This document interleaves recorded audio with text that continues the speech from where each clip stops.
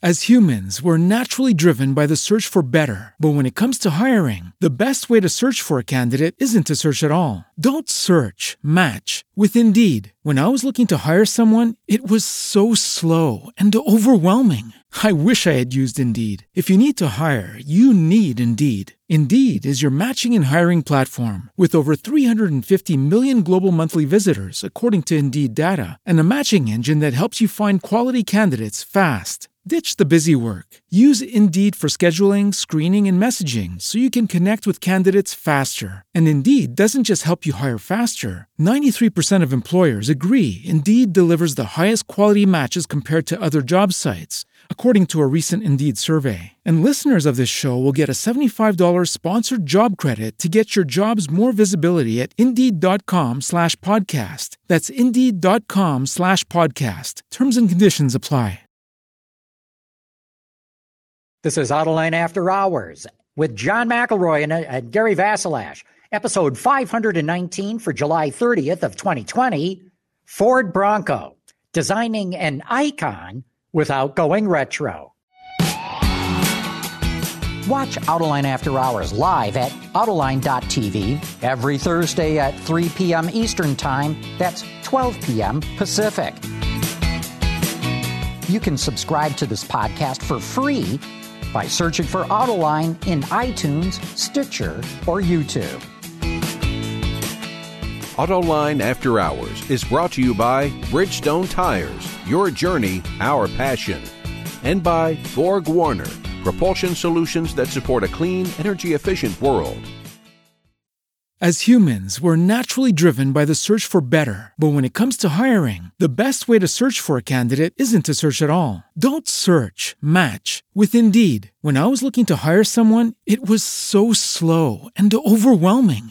I wish I had used Indeed. If you need to hire, you need Indeed. Indeed is your matching and hiring platform with over 350 million global monthly visitors, according to Indeed data, and a matching engine that helps you find quality candidates fast. Ditch the busy work. Use Indeed for scheduling, screening, and messaging so you can connect with candidates faster. And Indeed doesn't just help you hire faster. 93% of employers agree Indeed delivers the highest quality matches compared to other job sites, according to a recent Indeed survey. And listeners of this show will get a $75 sponsored job credit to get your jobs more visibility at Indeed.com/podcast. That's Indeed.com/podcast. Terms and conditions apply. What if you could have a career where the opportunities are as vast as our nation, where it's not about mission statements, but a shared mission? At U.S. Customs and Border Protection, we go beyond to protect more than borders. From ship to shore, air to ground, cities to local communities, CBP agents and officers are keeping people safe. Join U.S. Customs and Border Protection and go beyond for something far greater than yourself. Learn more at cbp.gov/careers.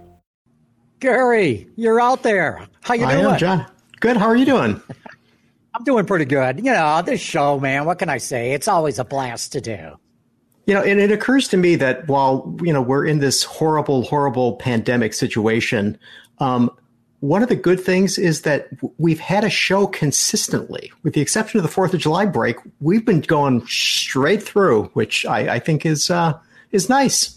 Yeah, you know, we get to pat ourselves on the back, and Katie and Carmen behind the scenes here can do the same thing. Absolutely.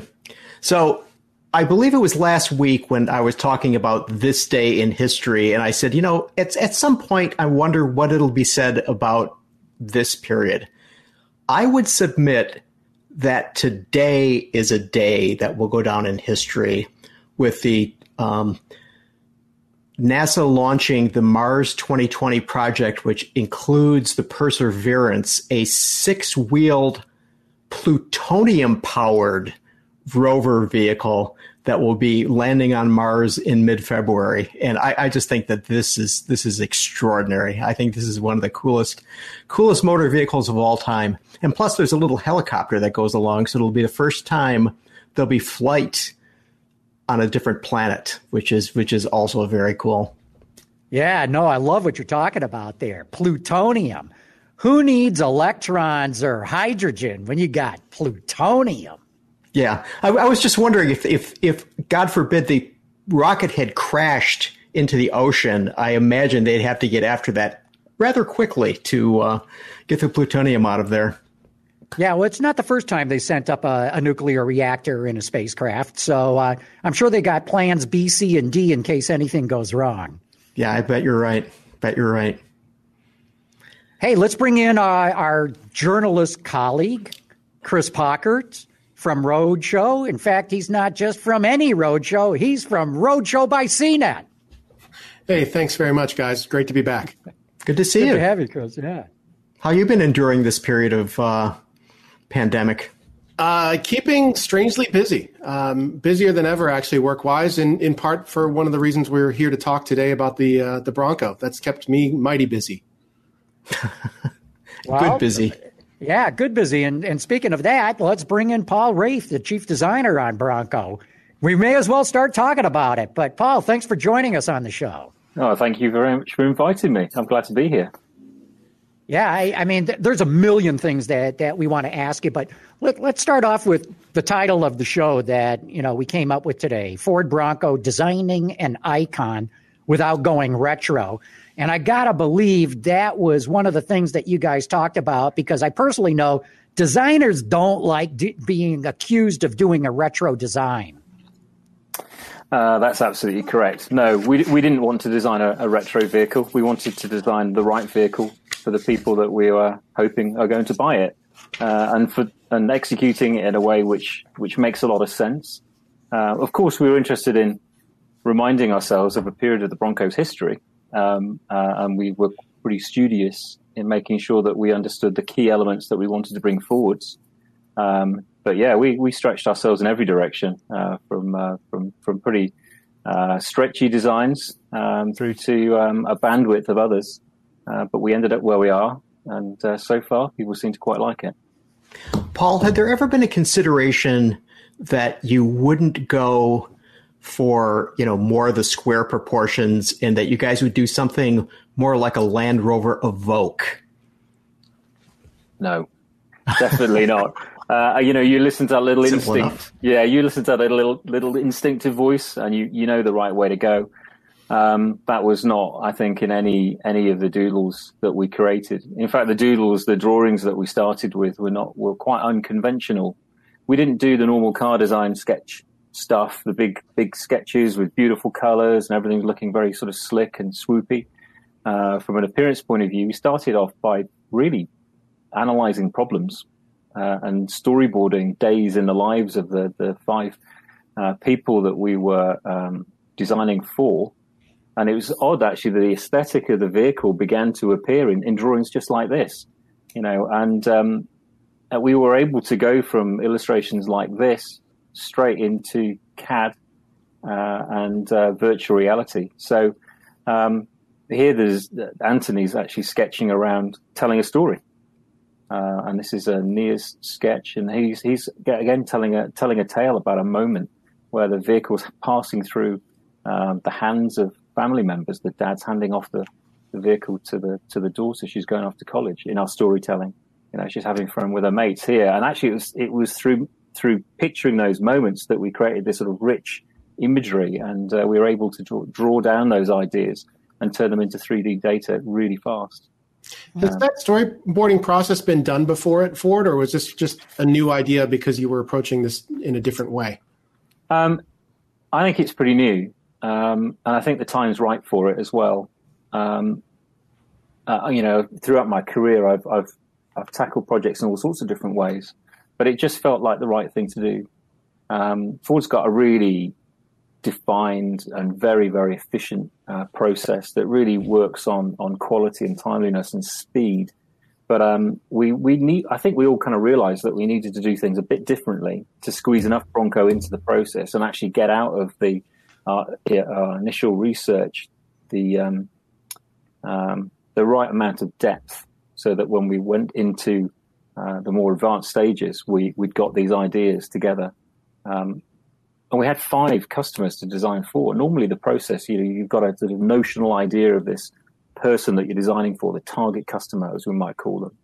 And they tend to be a bit of a nebulous amalgamation of facts and statistics and volumes and numbers and profiles, and we put them together and give them a name. But in this particular case, the 5 people we're designing for, 5, not 1, they're actually real people, and we'd really spend time with them. So we had a lot of sense of what they wanted. I would liken it to, we're all guys, you know, it's the day before Christmas, you're standing in the shop, you're trying to buy a present for that person, you've got 2 things in your hand, the clock's ticking, it's nearly 5 o'clock, and you're not quite sure which one to get, and you just instinctively know that one or the other is the right thing to do.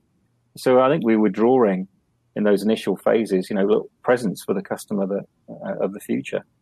And it was quite a different process. Paul, is that the first time Is this the first time that you've used these storyboard approaches at Ford? And as a follow-up to that, too, how does drawing these scenarios help you narrow down the design of the vehicle that you want?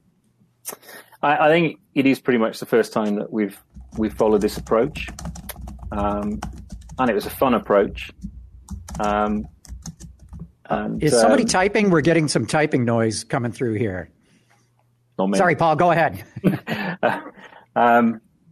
So your question was, is it the first time we used the storyboarding? Yes. And the second part of your question was, sorry, what, John? And the second part was, how does storyboarding these different scenarios, out camping and doing things with the vehicle, help you narrow down the design that you want to go with? Actually, I think it helped us explode the range of ideas that we were going to go with. I think, and that really helped with the digital process that we immediately leapt into. So normally in the car industry, you do lots of imagery ideas, a bandwidth of potential designs, and then you get into making models of things, and they're typically things like scale clay models, very much an industry standard. We didn't do that. We skipped that completely. That wasn't what we needed to do at all. There's a limit to how many scale clay models you can make, and in fact, I think we started off with 19 full CAD models, interactive interior, exterior models that we could put the goggles on, the VR goggles on, and go and play with and sit in and see out of.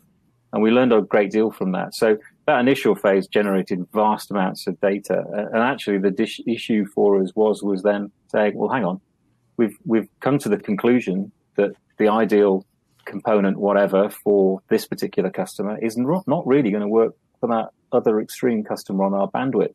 So what are we going to do about that? That was an interesting conundrum. Paul, you said that these were real people. Were these real people who were on the Bronco team, or were they real people who are out somewhere in the country? Real people out there in the country, and very different in their profile as well. Like one of them, a young woman, she lived in the city, whereas, you know, we had a much older guy who was really into the community of off-roading and Bronco. And then we had another guy who was, his story was on the edge. I mean, he's a real extreme off-road driver. So when you had this breadth of people and the sort of the experience of learning from their life experience and seeing what they've done to their own vehicles and how they go about their day-to-day business. And then I guess the skill of critical thinking is then going, is that really working out okay? Is that really the ideal outcome? And then you start, that gets you going, and you start noodling away at it and start scratching away at it and go, well, you know what? If, if this driver is short, how are they going to get stuff on the roof? And you start thinking through little problems like that. Well, the reality is, you know, we all struggle a little bit, but can we make things a bit better? That's where the storyboarding began to play out these potential solutions that were, you know, following an unconventional path, but I think really valid.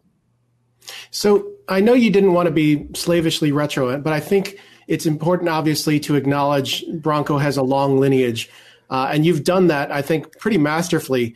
But what were the key elements in order to do that from previous designs? Is it, you know, one-piece grill or a swage line, or what is it that really those elements that you decided were necessary that you could bring to this vehicle? Yeah, I mean, there was several generations of Bronco. I think we all collectively had a sense that the right one was the first generation vehicle. In fact, that's the truest Bronco. And then you analyze the vehicle in a number of different ways, but just in terms of appearance, you know, we'd break the appearance of that vehicle down into its single piece grille, you know, with lights inside it, and then those lights bisected with a single line. I mean, nobody does grills like that any longer. The lights are always sort of hanging outside somewhere. So that was in itself an unusual thing to try and bring back and then repurpose, reprofile. The swage line down the side, you know, the original vehicle had that. We didn't bring it back simply because of that. But, you know, we also wanted to make the doors really slim. They had to be safe. They needed to package all the kind of good stuff that we're going to put into them. But we needed to make those doors nice and flat. And actually, sheet metal doesn't want to be flat. Sheet metal wants to do all sorts of different things, right? So adding a swage line through the metal is an effective way of making the metal stable. And therefore, you can make the door sort of more robust as a result. The single-piece tail lights, they just got a perfect rationale. You know, we don't need redundant lights and decorative light elements on a swing gate. We put the lights vertically because that's the best place for them to be in terms of practical use and also meeting all the legal zones. Then the fenders have got the peaks at the front. We thought that was a really cool feature from the original vehicle. It was there on the Mustang as a sort of styling flourish, but on the Bronco, those peaks, they told you where the corner of the truck was. Just brilliant. So let's do something with that. Let's bring those back and then play those out through a different way. The general profile, of course, is very much a two-box vehicle with its, you know, level belt line and upright windshield.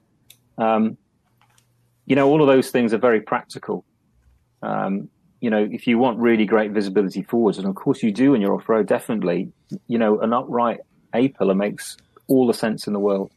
You don't want the belt line rising towards the rear, because when you look over your shoulder, you can't see out of the vehicle. It's, you know, when you start to break down the functional criteria, you end up with a vehicle that has got this sort of slightly nostalgic sort of form factor, but it's all there for good reason, as is the short overhangs and the great, you know, breakover angles and so on. So it was an amalgam of, you know, graphic elements and sculptural elements from the original vehicle that we brought forwards, overlaid with all of the practical architectural elements that, you know, it was going to make the Bronco be, you know, this great off-road vehicle.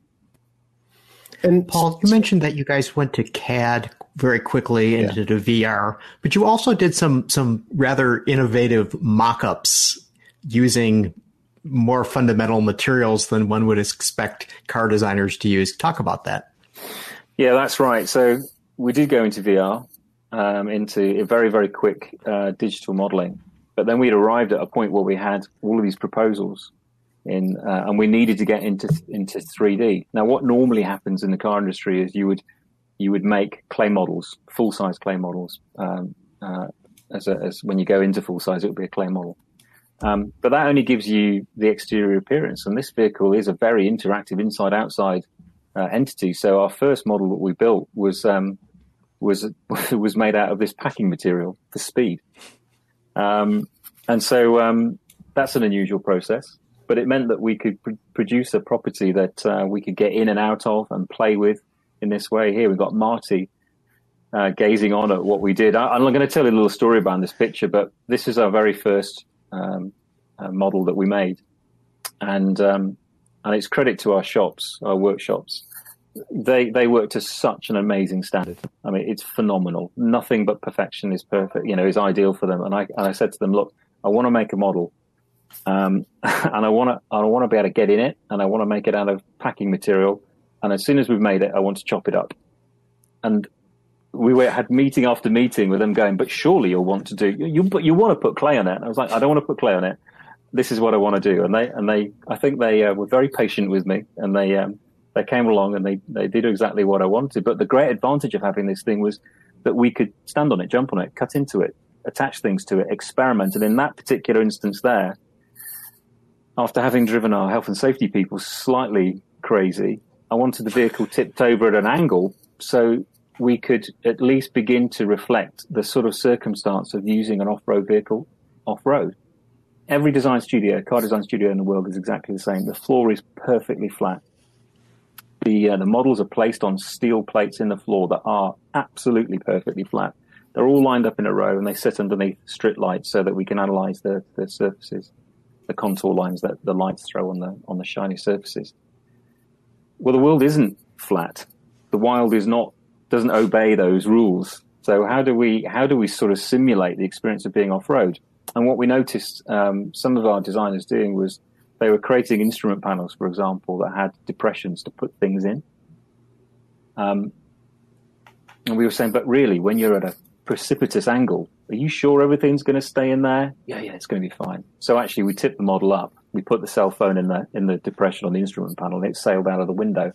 And that led to then, well, here's a problem. Let's try and fix it. So the fix to that was then ultimately has led to this a number of features actually, but also the bar that we can attach to our instrument panel of the Bronco that will enable the customers to fit items to it across the top of the instrument panel and keep everything in place. But that was also really helpful to help work out how we were going to do the grab handles, the contact points, so that when the vehicle's over an angle, how do you get in and out of it? The sight lines, what do you see out of? Is the door in a convenient place? Is the belt line too high or is it too low? We could play all these stories out. In fact, we made lots of bits and pieces to add to the model accordingly. The wealth of knowledge that you then get back from that is incredible. It's a brilliant process. You might wonder why we didn't take the model out into the wild, of course, but of course they're top secret. And I would have loved to have taken that model and stuck it in a landscape somewhere, but no way. So we had to do the best we could in the space. You've talked about how functionality has impacted the design process of some of the interior elements, things like the grab handle and the brought-in device bar. I think the same seems to be true for the outside. And you've basically built, kind of a blank canvas or a Lego building block to which customers are probably going to take things off and put things on. How does that impact your design process? You're basically, designing this beautiful thing that somebody else is going to take apart. It makes it a lot more complicated because you're not just designing the vehicle in its single entity. This is the form that it's going to be in different colors with maybe different wheel sizes. You're thinking through the scenarios of, well, when we've got this bumper or the other bumper or the bumper that follows that or the other ones that the aftermarket might produce. So everything has this very long sequence of some predictable steps and others which are completely unpredictable. And you obviously want to execute the vehicle that we're going to produce in the very best possible way, but we also need to set it up in such a way that our customers can personalize it via our channels, but also by the accessory industry in the best possible way. Because,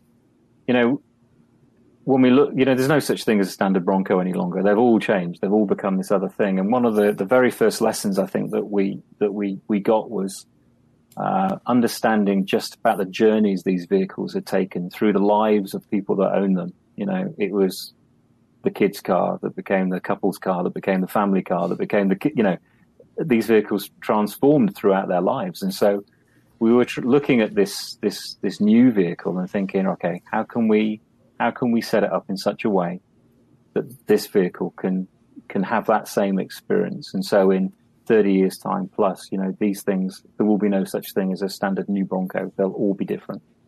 So it makes life very complicated, Chris, but also good fun. Paul, what's interesting about the design to me is it's rugged, but it doesn't look angry. It doesn't look super macho. Like I said, it looks rugged, but it looks friendly as well. It strikes me that this is a vehicle that could appeal to consumers who otherwise might never consider a 4x4, a serious off-road 4x4, particularly women. I hope the appeal is for everybody. I don't think we really wanted to make it look angry or intimidating at all. We want to tread lightly in the landscape and not brutalize the landscape into submission. We want the vehicle not to scare people. We don't want it to look, crazy happy, delirious. We need to find that sort of sweet spot. And an element of that is the sort of anthropomorphic quality of it. The cars have eyes, they have a face, and then tuning all those elements in and out just to make sure that you've got the right sort of personality be projected is part of a car designer's stock and trade. I'm pleased that you like it, that you think we've done a good thing. I did. Paul, I want to follow up on Chris's question a little bit. So you guys designed the doors so they could be taken off, and you designed bags to put the doors in. You've ways to take the windows out and store them, and a number of functions that strike me as being what industrial designers would do rather than vehicle designers would do.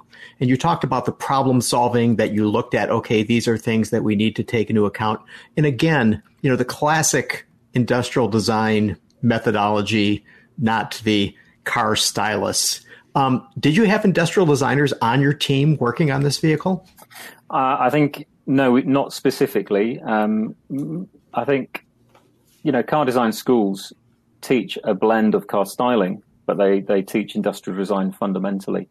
The industry historically has had a very strong sort of styling component to it, but we were really needing just to reach back into our trained skills of industrial design, just industrial design applied to a vehicle.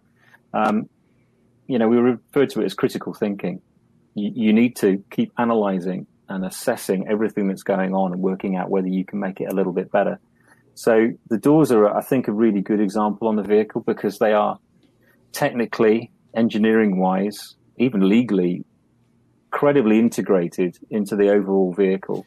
And then the handling of them into the trunk, the use of the bags, the way that the whole thing, madly complicated. But actually, interestingly enough, it came from analyzing one of those 5 customers. Now, this person didn't say, if you're designing me a Bronco, could you do the following thing? Not at all, because people just get used to how the world is, right? But this particular individual, she was a nanny. She was living she's living in someone else's house. And so we sort of identified a little bit of a tension because by day, of course, she's driving a vehicle. It's got to be a safe vehicle. She's putting somebody else's children in it. But like every nanny on the planet, as soon as they hit 5 o'clock, she's off. The vehicle needs to transform and become this other thing, this play machine and a social space. So taking the doors off was something that we kind of wanted to make quick, really easy. But then we had this sort of, we alighted on the issue of, so where do the doors go? Because she doesn't own a garage. She's got a room in someone else's house. And then we sort of thought, well, if she's moving that quick, maybe they need to, what if we could put them inside the vehicle? Then there's always a place for them to go. Now, in order to do that, you've got to make them small enough to go in the vehicle. And then that took us then to the frameless doors. So the process of removal is you drop the glass down into the door, you swing the door open, and now the door's nice and small. There's a few things we've got to do there. We've got to make the door really slim. So coming back to that comment about putting sniffness into the metal using the design, but also some real efficiencies in how we engineered the doors out. But then, she's not a huge person, so how's she going to go and do this? So we need to carry the weight of the door. First of all, make the door as light as possible. So it's alloy, it's light as we can make it. But then we need to put the right contact points onto the door. We need to make sure that the removal process of the door is really easy. So it's like one tool. The electrical connection to the door doesn't require a degree in electrical engineering. It's just a simple plug. It's no more complicated than taking a socket out of the wall. Okay. The check arm doesn't require a second process to remove because the check arm or the check is built into the door. So that just comes straight off with it. So it's a real simple process. And then the bags came in as a means of not only protecting the door when they're being handled, because we saw lots of scratched up doors from other manufacturers, but also as a way of shouldering the weight of the door and making it easy to manhandle around. So because you can lift it with your hands, but if you can support it equally on your shoulder as well, that makes a much more easy process. So that's one end of that whole kind of process. But the other side of it is, in order to make the doors small enough, we needed to take the mirrors off them, and we needed to put the mirrors onto the body. Now, you could say there's nothing new under the sun about that because old vehicles always had the mirrors on the fender, right? But they didn't have to deal with the legislation that we had to have to deal with. So the legislation on mirrors is extremely detailed and exacting, and you've got to get it right. So one thing is true, the further forward you mount the mirror, either the bigger the mirror needs to become, the further out it needs to go, and that's not ideal for an off-road vehicle. Or the more you've got to tuck the body in, and that's not something we wanted to do either. And then when you look across the inside of the vehicle, you can see we've got the grab handles on the instrument panel. We've placed them there specifically for through our learnings about how to hold ourselves into position and how to haul ourselves into the vehicle on uneven ground, and they're getting in the way of the mirror. So, and the mirrors, of course, sit near an A-pillar. The A-pillar's got a structural function to take. My goodness me, the problems. And by scratching away at them, you sort of get down to the point, we've got the legal mirror, we've got all the structure, we've got this tremendously safe roll structure around us. We've got the visibility that we want. We've got the handles in the right position, and now we can take the doors off and we can store them on board the vehicle. So it starts with an insight into one particular person in one particular circumstance, and then you play it out into an entire vehicle with a whole PD organization fixated on achieving something which is completely new, totally original. Fortunately, we kind of got there. Yeah, you did. Hey, hold it one sec, Chris. We got to take a quick commercial break. Hold that thought. We'll come back from that, and you can jump right into it. But first, a shout out to our good friends at Borg Warner. The world is changing at an ever-increasing pace. No matter what the mode of transportation, there is always the need for an efficient propulsion system. And that's exactly what Borg Warner has been doing since the earliest days of the automotive industry. We create innovative mobility technologies that reduce energy consumption and emissions while improving performance. Our proven track record has made us an industry leader in forward-looking propulsion solutions for combustion, hybrid, and electric vehicles. As humans, we're naturally driven by the search for better. But when it comes to hiring, the best way to search for a candidate isn't to search at all. Don't search, match with Indeed. When I was looking to hire someone, it was so slow and overwhelming. I wish I had used Indeed. If you need to hire, you need Indeed. Indeed is your matching and hiring platform with over 350 million global monthly visitors, according to Indeed data, and a matching engine that helps you find quality candidates fast. Ditch the busy work. Use Indeed for scheduling, screening, and messaging so you can connect with candidates faster. And Indeed doesn't just help you hire faster. 93% of employers agree Indeed delivers the highest quality matches compared to other job sites, according to a recent Indeed survey. And listeners of this show will get a $75 sponsored job credit to get your jobs more visibility at Indeed.com/podcast. That's Indeed.com/podcast. Terms and conditions apply. Every day, we rise, challenging ourselves to work for what we believe in. At U.S. Border Patrol, protecting our borders is more than a job. It's a calling. Agents answer the call, working together to keep our country and communities safe. If you're ready for a new mission, join U.S. Border Patrol and go beyond. Learn more at cbp.gov/careers. All right, we're back talking all things Bronco with Paul Wraith, the chief design engineer on that. And Chris, I had cut you off. Go ahead. Thank you. So we jumped right into Bronco for obvious reasons. It's very exciting, but we didn't really hear about your background very much. I know you've been at the company for about 20 years, but this is really your first go around with this type of vehicle, right? And how was that experience for you? Because certain people design passenger cars all the time, or they design commercial vehicles, but this is a whole different audience that you're dealing with. You're right. So, one of the wonderful things as a designer working for Ford is that we have such breadth of projects, everything from Le Mans winning supercars through to semi-trucks. And each time you get a new brief, you've really got to get under the skin of that brief and understand what the user needs. And so my background within Ford is quite varied. I've worked on semi-trucks.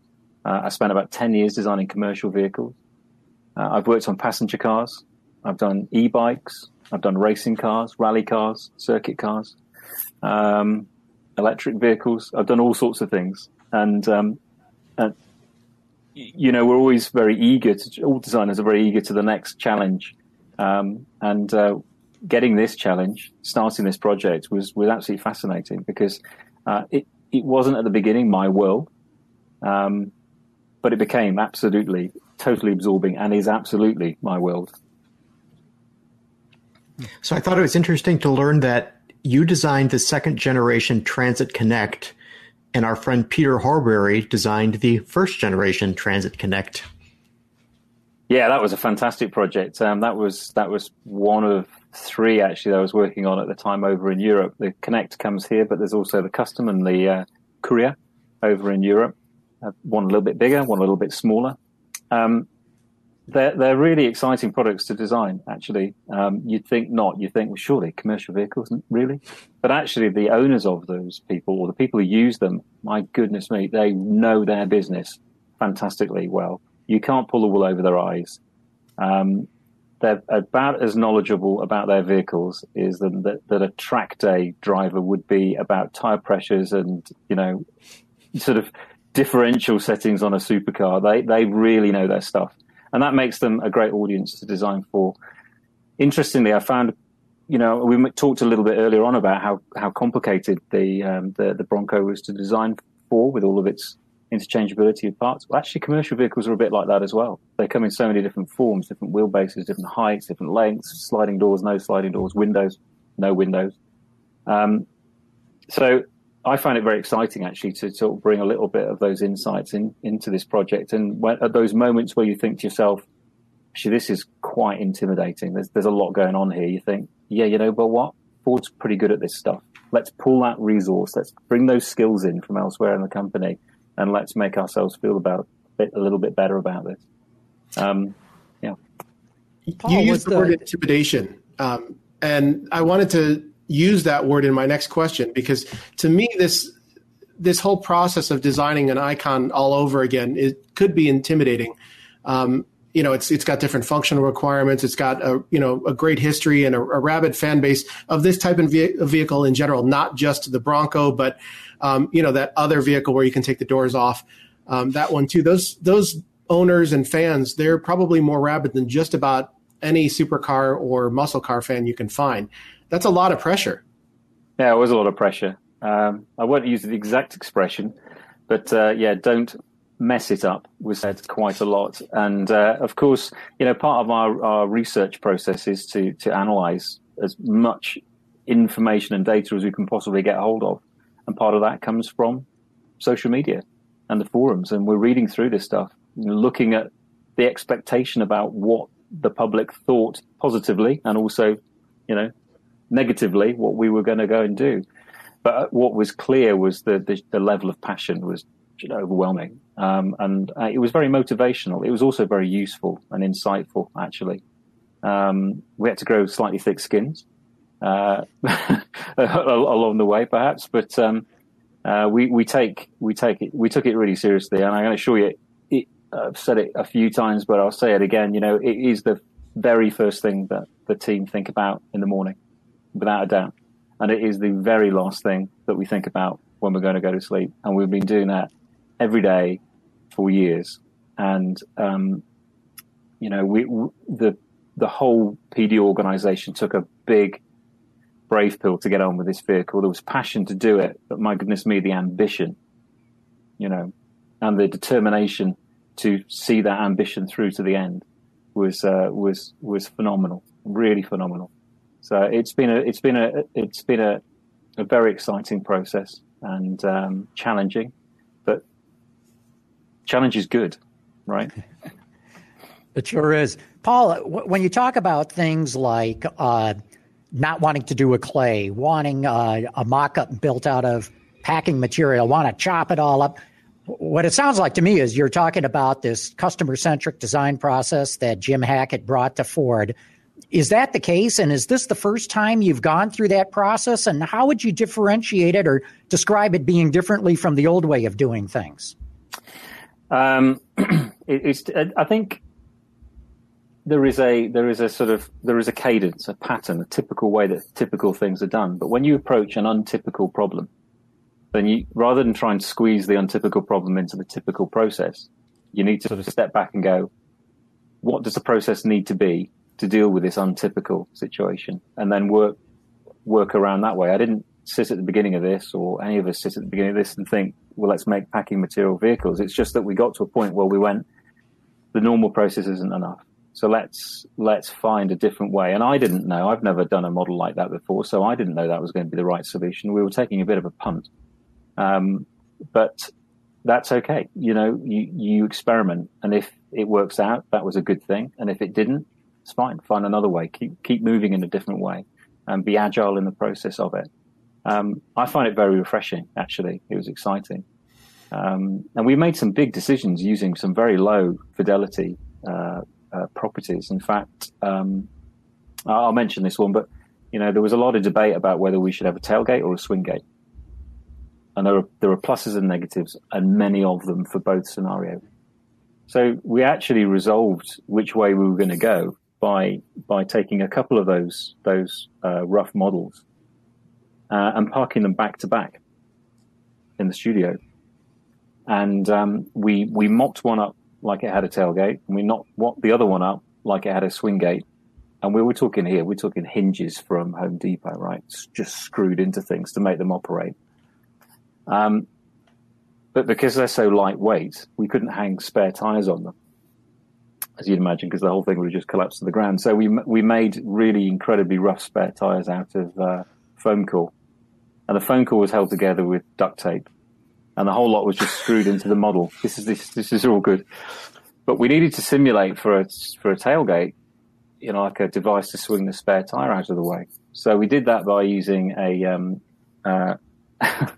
just a piece of wood with a really rough hinge on it, with foam core wheels suspended on it, on a plank of plywood, with these two vehicles back to back.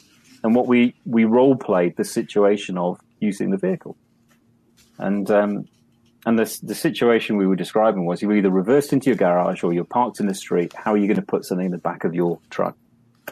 So we played out walking back to the truck with a bag of shopping, except we didn't have any shopping. The only thing we actually had in the studio at that moment was a Ford GT supercar steering wheel. So we were pretending, like you do, so we were pretending that this is our shopping. And then we went through the process of trying to open this, swing the tire out of the way and fold the tailgate down and flip the glass up. And then we tried the alternative approach of just using a swing gate. And it was quite obvious that was the best solution. And that decision was made at, 8:00 at night one evening, in the studio with the executives, with this silly steering wheel and these rubbish models. But you don't need to make it perfect. What you're trying to get is the truth of the situation and resolve it really, really quickly. We could have spent, we've got the resources and the money to have 3D printed out everything, and it would have looked amazing. It would have been Hollywood. But what was the point? Let's just get to the solution that we need to get to as quickly as possible, make the right decision, and then move on. Paul, did people from other studios, your colleagues, come in and look to see what you guys were doing and say you're crazy? A little bit. But designers don't tend to sort of say, this is crazy. I think they found it really fascinating, actually. So yeah, they'd swing by and say hello.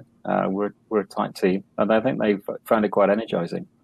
I got, the sort of negative side of it was when we were doing big reviews and made the untypical properties, or we'd made only things in physical form and not digital form, or if it was digital, it was so vast in terms of what we'd created, it didn't fit in any of the drives.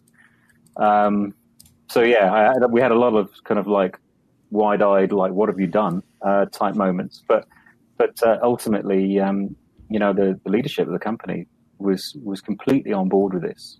Designers are intrinsically a little bit chaotic and creative. The system as a whole was just looking for great ideas to move forwards quickly, and our leadership had got this fantastic appetite to be this ambitious. So the ups and downs in between were just collateral. It was all about progress and having fun, actually. So is this a blueprint now for the way you'll develop future vehicles? I think there's learnings which are pertinent to other vehicles as we go forwards. But like I say, I think the issue is working out what you think the problem is, and then finding out what the right process might be to delve as closely into that problem as you can do, and then just inventing along the way. Maybe not being quite so straitjacketed about things, but we've got some fantastic tools to play with, from the highest possible level realization software and all of our printing and rapid prototyping equipment that we have, all the way down to just a knife, a cutting board, and some foam core. We can do amazing things. Paul, I'm curious how you designed the three vehicles. You got the 2- and 4-door off one platform. You've got the Bronco Sport off another platform. Yep. Were they done in the same studio? You kept them separate? How'd you work that out? Yeah, we're done by basically the same team. My Oval Bronco team's quite broad. The Sport spent a little bit of time in a different studio, but only briefly because we were building so many things. We were running out of space, but by and large, they were built together. And that's great. In fact, one of my Bronco designers had a lovely proposal, really nice, Brian. But you know what? It really wanted to be a Sport.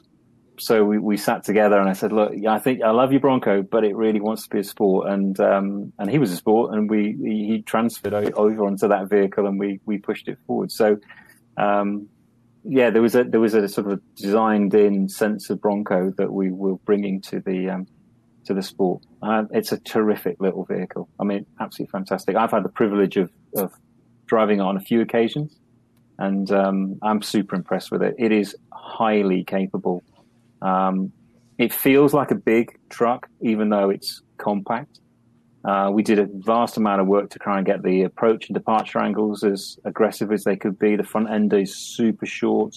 It's got the architecture of Bronco built in. It's got the upright windshield. It's got the very, very level belt line. It's got the commodious rear end. It's got everything's very flat. It's got the simple body side. Everything's really sucked in. Single piece tail lights. The round lights at the front with a bar dividing them. But, when you drive it, it is so robust. It feels like it's made out of iron. It's so tough. And I will admit to not being the greatest, most experienced off-road driver on the planet, but this vehicle makes me look really good. And I'll describe to you, we had some fun with a few of the prototypes, actually, the whole team.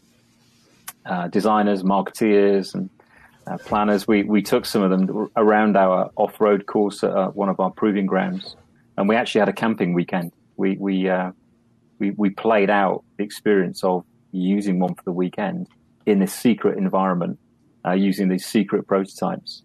We had a nice evening watching the sun go down around the fire with a barbecue, with all the tents littered around all over the place. It was fantastic, but the driving aspect was what really opened my eyes. Actually, was following one of our professional test drivers in a leading competitive vehicle, should we say, a Trailhawk version, and getting to the bottom of a intimidating looking climb, and then watching this guy try and go up the climb and then fail, and then have another go and fail. It was slippy, the conditions, it just rained. Then he made 2 or 3 attempts at it, and then the walkie-talkie crackled, and he said, "Look, Paul, would you back up? I need to take a run at it." So I backed up, and he took a run at it and got over the top and disappeared. And then the radio crackled again, and he said, "Your turn." And I just thought, God, this is going to be embarrassing. This is going to be humiliating, right? And I just drove straight over one go. And I was being cautious as well. So I felt like a hero when I got to the top, and it reinforced on me the capabilities of the Sport. And I've yet to try the Bronco off-road, but I'm sure it's exactly the same. Will enable our customers to access the wild more easily. It should be a less intimidating process. The vehicles have been designed to do it. They're not precious. There's contact surfaces where they should be. The ground clearances, all the attributes should be correct.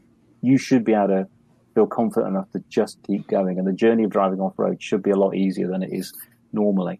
I think more than anything else, a sort of higher calling for this is that we want to open up the world to our customers, so they can have these incredible experiences that we know that they're yearning for. And I suspect some of the fantastic response that we've had to the vehicle is I'd like to think is because people are recognizing that in these vehicles there is an object that could do that for them.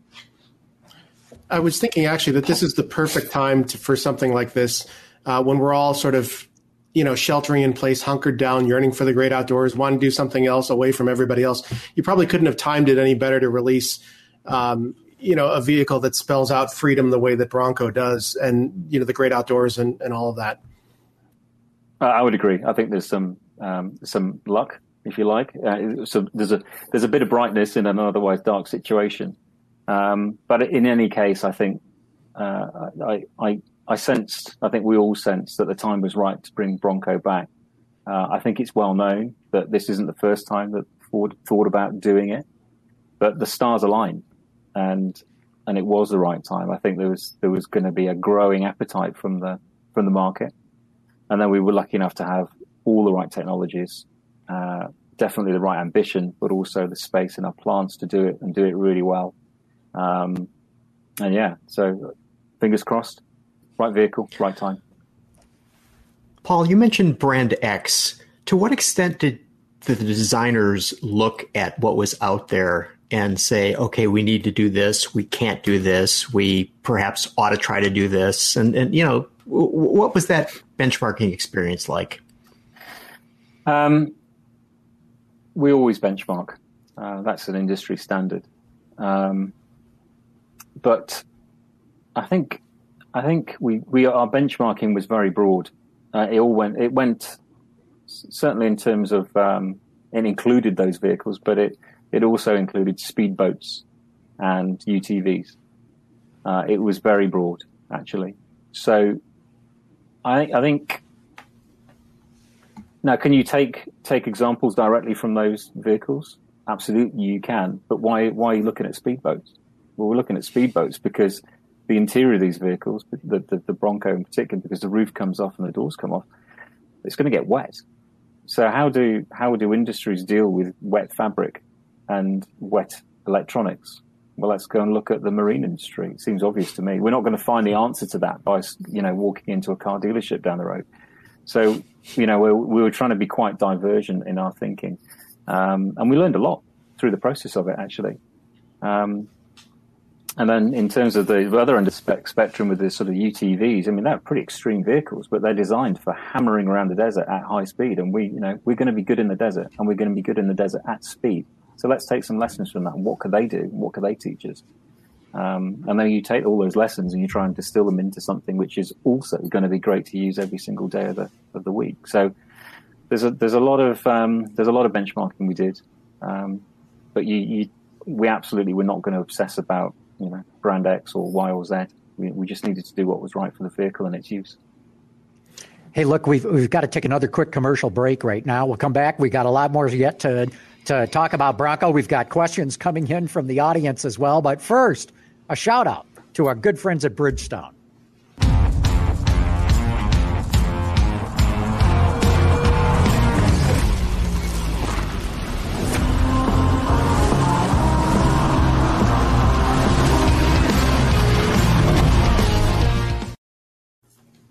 All right, we're back talking with Paul Wraith, the chief designer for Ford Bronco. Paul, one of the things I thought that Ford did that was so smart with the Mustang is design it for export markets.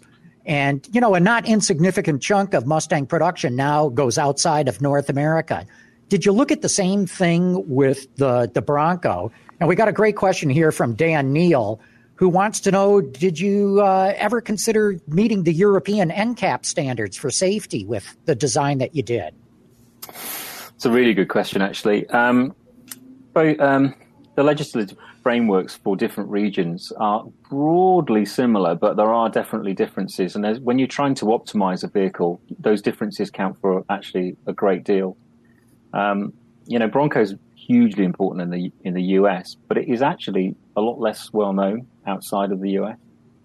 And so we weren't getting the sense that actually the appetite was as strong in some other markets. And so that, in a way, was a bit of an enabler, because rather than having to sort of hedge our bets and cover all of these various sort of legal requirements, we could just focus and do exactly the right thing for the Bronco, for this market.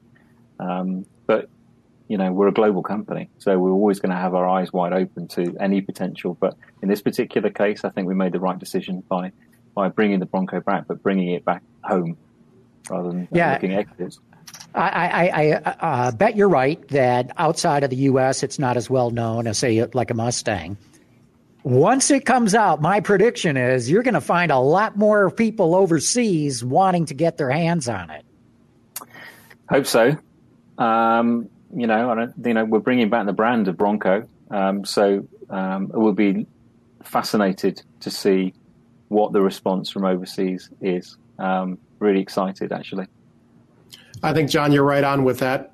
We've seen that already from our readership and from our YouTube commenters, people saying, can I get it in China? Can I bring it, especially to Australia? Hear a lot about Australia, which makes sense given the types of vehicles they have over there. I think there's going to be a lot of demand globally for it. What I wanted to ask you is, you guys are bringing out and making a big deal out of bringing at least 200 plus accessories when the vehicle launches. And personalization is obviously a huge, huge part of this type of vehicle. What has that process been like for you working with some of the aftermarketers, partners that you're with? And how much of that are you guys going to be doing yourself? I mean, you guys have even shown T-shirts and things like that. What, like this one? Yeah. That was another thing that we did. Well, we were so pleased with the T-shirts, we decided we ought to do some trucks to go with them. It's a lot of work. We have a very, very good accessories team who are immersed in that space, and they've got to cover a lot of bases, and we've got a lot of different users. As a manufacturer, we want to produce 200 plus accessories for the Bronco and 100 plus for the Sport, to make to give the buyers the opportunity to make the Bronco that they want as soon as they drive out of the dealership. And if they change their minds, they can come back and get some more. But the relationship with the strategic partners has been very good. And I think the accessories going to provide are going to be seriously useful and expand the role of the vehicle. Paul, just to give you an idea of the bandwidth of interest for this vehicle, and you're more aware of it than I am, but it's interesting to look at some of the viewer questions that are here. And I'm just going to group some of them together. SubGR77 wants to know if a V8 will fit in there. Big Barney wants to know, when's an electric version coming? Bob Wilson wants to know if you're going to have a PHEV powertrain. And let's see here. Papa wants to know, why can't there be manual transmissions in all of them? They're brilliant questions. And of course, you know that the answer is always, we cannot comment on things like that. But I tell you what, more than anything else, I'm the designer. I'm not the engineer. I couldn't tell you if a V8 fitted in it whatsoever. So they're comments that we've been seeing online for a good amount of time and in the commentary. And every time a comment like that is made, it's always really helpful to help us understand gauge where the mind of the public is. But I'm definitely not the right person to ask about transmissions. So Paul, let me ask you a designer question in terms of your colleagues. This is a huge year for Ford. The F-150, the Mustang Mach-E, the Bronco. So you guys are in the product development center. Did you go from studio to studio and sort of have a little internal competition with your colleagues? You're right. It's a massive year, and the breadth of work that's going on is stupefying. Great fun. Do we pass through the studios and keep an eye on what each other are doing? Yeah, absolutely, we do. Do we steal each ideas from each other? I don't think so, actually, because I think we're all very fixated on doing the right thing. You know, in the case of the F-150, Ahab and his team were really fixated on doing exactly the right thing for that vehicle. It's super impressive. And then the Mach-E, again, very, very different product with a real focused team on that one, making sure that they did exactly the right thing for their customers. And then we were doing our thing separately. And I think that's testament. You named 3 vehicle lines, and they're very, very distinct to each other. They've got, there's no Russian doll thing going on here. They're not mini-me's of each other. They are very deliberate, very distinct statements about what those vehicles should be. And I think it's going to make the dealership a really exciting place to be.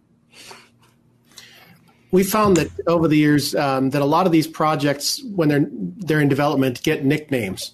The vehicles get nicknames, or individual properties that are being worked on, prototypes get nicknames. Were there any with this program? No. I feel like I'm going to disappoint you by saying that. No, I think we were just talking about the Broncos. I think there was just so much personality in that in the first place that was pretty much enough, actually. We struggle as journalists to distinguish between the two to the audience, to find different ways to talk about them. So there's still the baby Bronco thing, or the big Bronco, or that sort of thing. So I was just curious about that. Well, internally, of course, we use our very secret code numbers, and of course we don't use those externally. But that will be a shorthand for breaking down which one was which. But we did have a lot of fun working on them. One of the things we had to do was design a new horse, actually, because the old one was really out of date. So in terms of bringing a personality to the vehicle, actually, we were designing the new one at the same time as designing the vehicle. And I'll just tell you this, but we also made one. So the studio that the Broncos were designed in is also the studio where the Mustangs are designed and have been since the 1960s. And at one end of the studio, right down there was a Mustang badge, but made sort of full size, attached to the wall. And we thought, well, we should have one of those. So we designed our horse, and we attached one to our end of the studio. And we stuck it on our wall, but ours is 20% bigger. So that was fun. It's like the flags at the Korean border. Well, a little bit healthy competition, that's all. Paul, earlier in the show, you talked about those peaks on the front hood. And, you mentioned how they really help define the corners, which I find critically important if you're doing real serious off-roading. If you go back in the old days, lots of cars used to have little ornamentation out at the corners there for help in parking situations and the like. And what I found intriguing is not only did you recreate those peaks, you made them functional. They're tie-down spots on the front end. Can you talk a little bit about that and how you came to that? And, you had mentioned, the way that you designed the tray inside so a cell phone wouldn't go out if the vehicle's tipped over. Can you point out a few other little details like that? Oh, there are several. You're right on the trail site features, so that they are very useful. We've worked on ensuring that they can take a good load, so you can tie off your kayak or canoe to them. That's kind of a helpful feature. So they've got an eyelet through them, so that you can tie things through. But also they've got holes for bolts as well, so that you'll be able to, or the public will be able to attach things to them. Now, what they're going to attach, I don't know. It's up to them because it's their vehicle at that point, and they'll adapt it to their use. But so whether it's a camera or an additional light or a flag, for when you're driving in the dunes, we don't know. It's up to them. There are some really neat other features, and frankly, there are so many of them. Let's talk about the washout floor that we've got. That's kind of fun. We've got rubber flooring as an option in the Bronco Sport and the Bronco. Because the doors come off of the Bronco, we assume it's going to get really wet inside. So actually, we've got two options on the rubber flooring. One that has passive drains, so when you drive, the water will just naturally sort of run out. And we also have another with a removable, unscrewable plug in the floor. So when you're hosing the interior out, the water will just go straight out at the bottom. And so we've had to work on making the floor the right shape, so that water flows to it naturally, that you don't end up with a puddle at one end and a dry-looking outlet at the other. So that's an interesting one. You can see in these pictures here, we've also got the grab handles that I mentioned beforehand, but the kind of cool thing is that they're removable. There are little bolt heads on those that all have Bronco bashed into the top of them. And they're there so that the customer can take them off, put a different design on, or I would imagine the aftermarket will be looking at them and thinking, gosh, there's a thing that we can do. That was a really fun exercise. The reason why we put Bronco in the head of all of those bolts, by the way, is as essentially as an invitation. Wherever you see one of those on the interior or the exterior of the vehicle, it acts as an invitation to get involved, get the tool out, and you can do this. You can make this vehicle your own. It is up to you to do something with it. But we learned, kind of a really neat little fact that when Ford was producing Jeeps during the Second World War, we put an F into the head of the bolts that we assembled them from. So the little nod and a wink back to a little bit of history, and just as a reminder that we've been doing this an awfully long time. Paul, it sounds like many of the things, the floor shape, the bolts, the grab handles, and the weight of the doors. It sounds very functional, and it sounds as though there had to be a lot of engineering involved. Did you guys work very closely with the engineering team on this? Yeah. I mean, there is the whole team, the program management team, the engineering community, and all of the different areas of that group, the chassis guy, everything. It's just a unit, all fixated. I have to say, we gave each other a lot of pain, along the way, pushing to do the absolute very best possible thing in every area of the vehicle. So, it could be the best that it could possibly be. It's a passion business, and people are in the industry because they care very much about the subject of car and truck, and they're on the Bronco because they really, really care about that very much. And it's an enthusiast vehicle, and so you've got even more enthusiasm behind it. And then you put all those people in a room together, and they just want to reach for the stars. It was an amazing journey. I'm sure that when I, settle back in an armchair with a big beard and no hair, and think about my career, I will reflect back upon the journey that we collectively have taken as being a real high point. I'm sure I will share that sentiment with my co-workers. You're coming out of the gates with a bunch of different types of models. They have different focuses. Some of them are a little bit more luxurious. Some of them are a little bit more high-speed off-roading, that sort of thing. How did you determine the usage cases for those? And do you think that the family as it is now will be the size of it going forward, or do you have other things in mind? So the segment is very broad. And like I said earlier on, from 20-year-old women through to, gnarly guys on the side, hanging off the side of a mountain. I mean, the segment is so massive that we have to do a lot. I think that's reflected in the fact that we've dispensed with the typical series nomenclature. There's no XLTs or titaniums or any of that stuff. We've got location-based series. And then unusually, it isn't like you start, our typical process for buying a car would be series start with good, and then you get better and you get the best one. But here, you can mix and match. You can bring packs in, and you can put 35s on the base vehicle. I mean, things like that are just a bit of an unusual proposition. So we can't perfectly preempt what every customer will want from their vehicle, but we'll do our absolute damnedest to do our best possible job at providing as many options as we possibly can. So that's a big step change. By the way, those series, each one has got a very different badge actually that sits on the door or on the front fender. And they were design projects in themselves. You define the names, you define the locations, and then you design these great colored badges. They're all different shapes. They're beautiful pieces of graphic design, and actually they're reflective. You shine a torch across them and they pop when they catch the light. When I mentioned that, and you reflect back on the comment I made earlier on about the Bolt, this wasn't a big picture sort of execution. There it is, stand back. It's cool, I think, the Bronco and the Bronco Sport, but as you get closer and closer and closer to it, these details keep unveiling themselves to you. And so I'd like to think that as the vehicles sit in people's lives, they'll keep on finding these things and enjoying these details long into the future. I'll bet they will.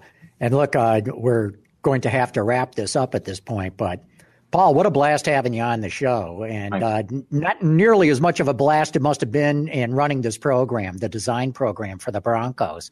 I mean, what an iconic statement. And to be able to do that in your career, what an achievement.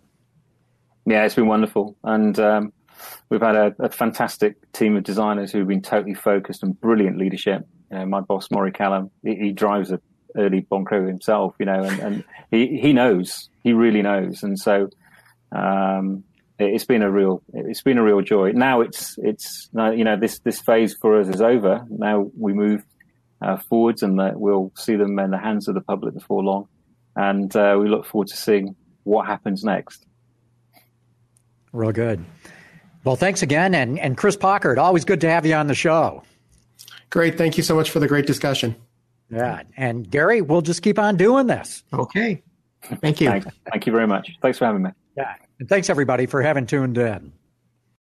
AutoLine After Hours is brought to you by Bridgestone Tires, your journey, our passion. And by Borg Warner, propulsion solutions that support a clean, energy-efficient world. Visit our website, Autoline.tv, where you can watch us live Thursday afternoons. Get your daily fix with Autoline Daily and in-depth analysis and interviews with Autoline This Week. There's all that and much more at Autoline.tv. As humans, we're naturally driven by the search for better. But when it comes to hiring, the best way to search for a candidate isn't to search at all. Don't search, match with Indeed. When I was looking to hire someone, it was so slow and overwhelming. I wish I had used Indeed. If you need to hire, you need Indeed. Indeed is your matching and hiring platform with over 350 million global monthly visitors, according to Indeed data, and a matching engine that helps you find quality candidates fast. Ditch the busy work. Use Indeed for scheduling, screening, and messaging so you can connect with candidates faster. And Indeed doesn't just help you hire faster. 93% of employers agree Indeed delivers the highest quality matches compared to other job sites, according to a recent Indeed survey. And listeners of this show will get a $75 sponsored job credit to get your jobs more visibility at Indeed.com/podcast. That's Indeed.com/podcast. Terms and conditions apply.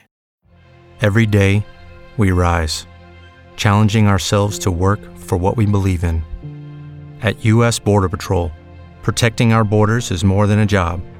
It's a calling. Agents answer the call, working together to keep our country and communities safe. If you're ready for a new mission, join U.S. Border Patrol and go beyond. Learn more at cbp.gov/careers. As humans, we're naturally driven by the search for better. But when it comes to hiring, the best way to search for a candidate isn't to search at all. Don't search, match with Indeed. When I was looking to hire someone, it was so slow and overwhelming.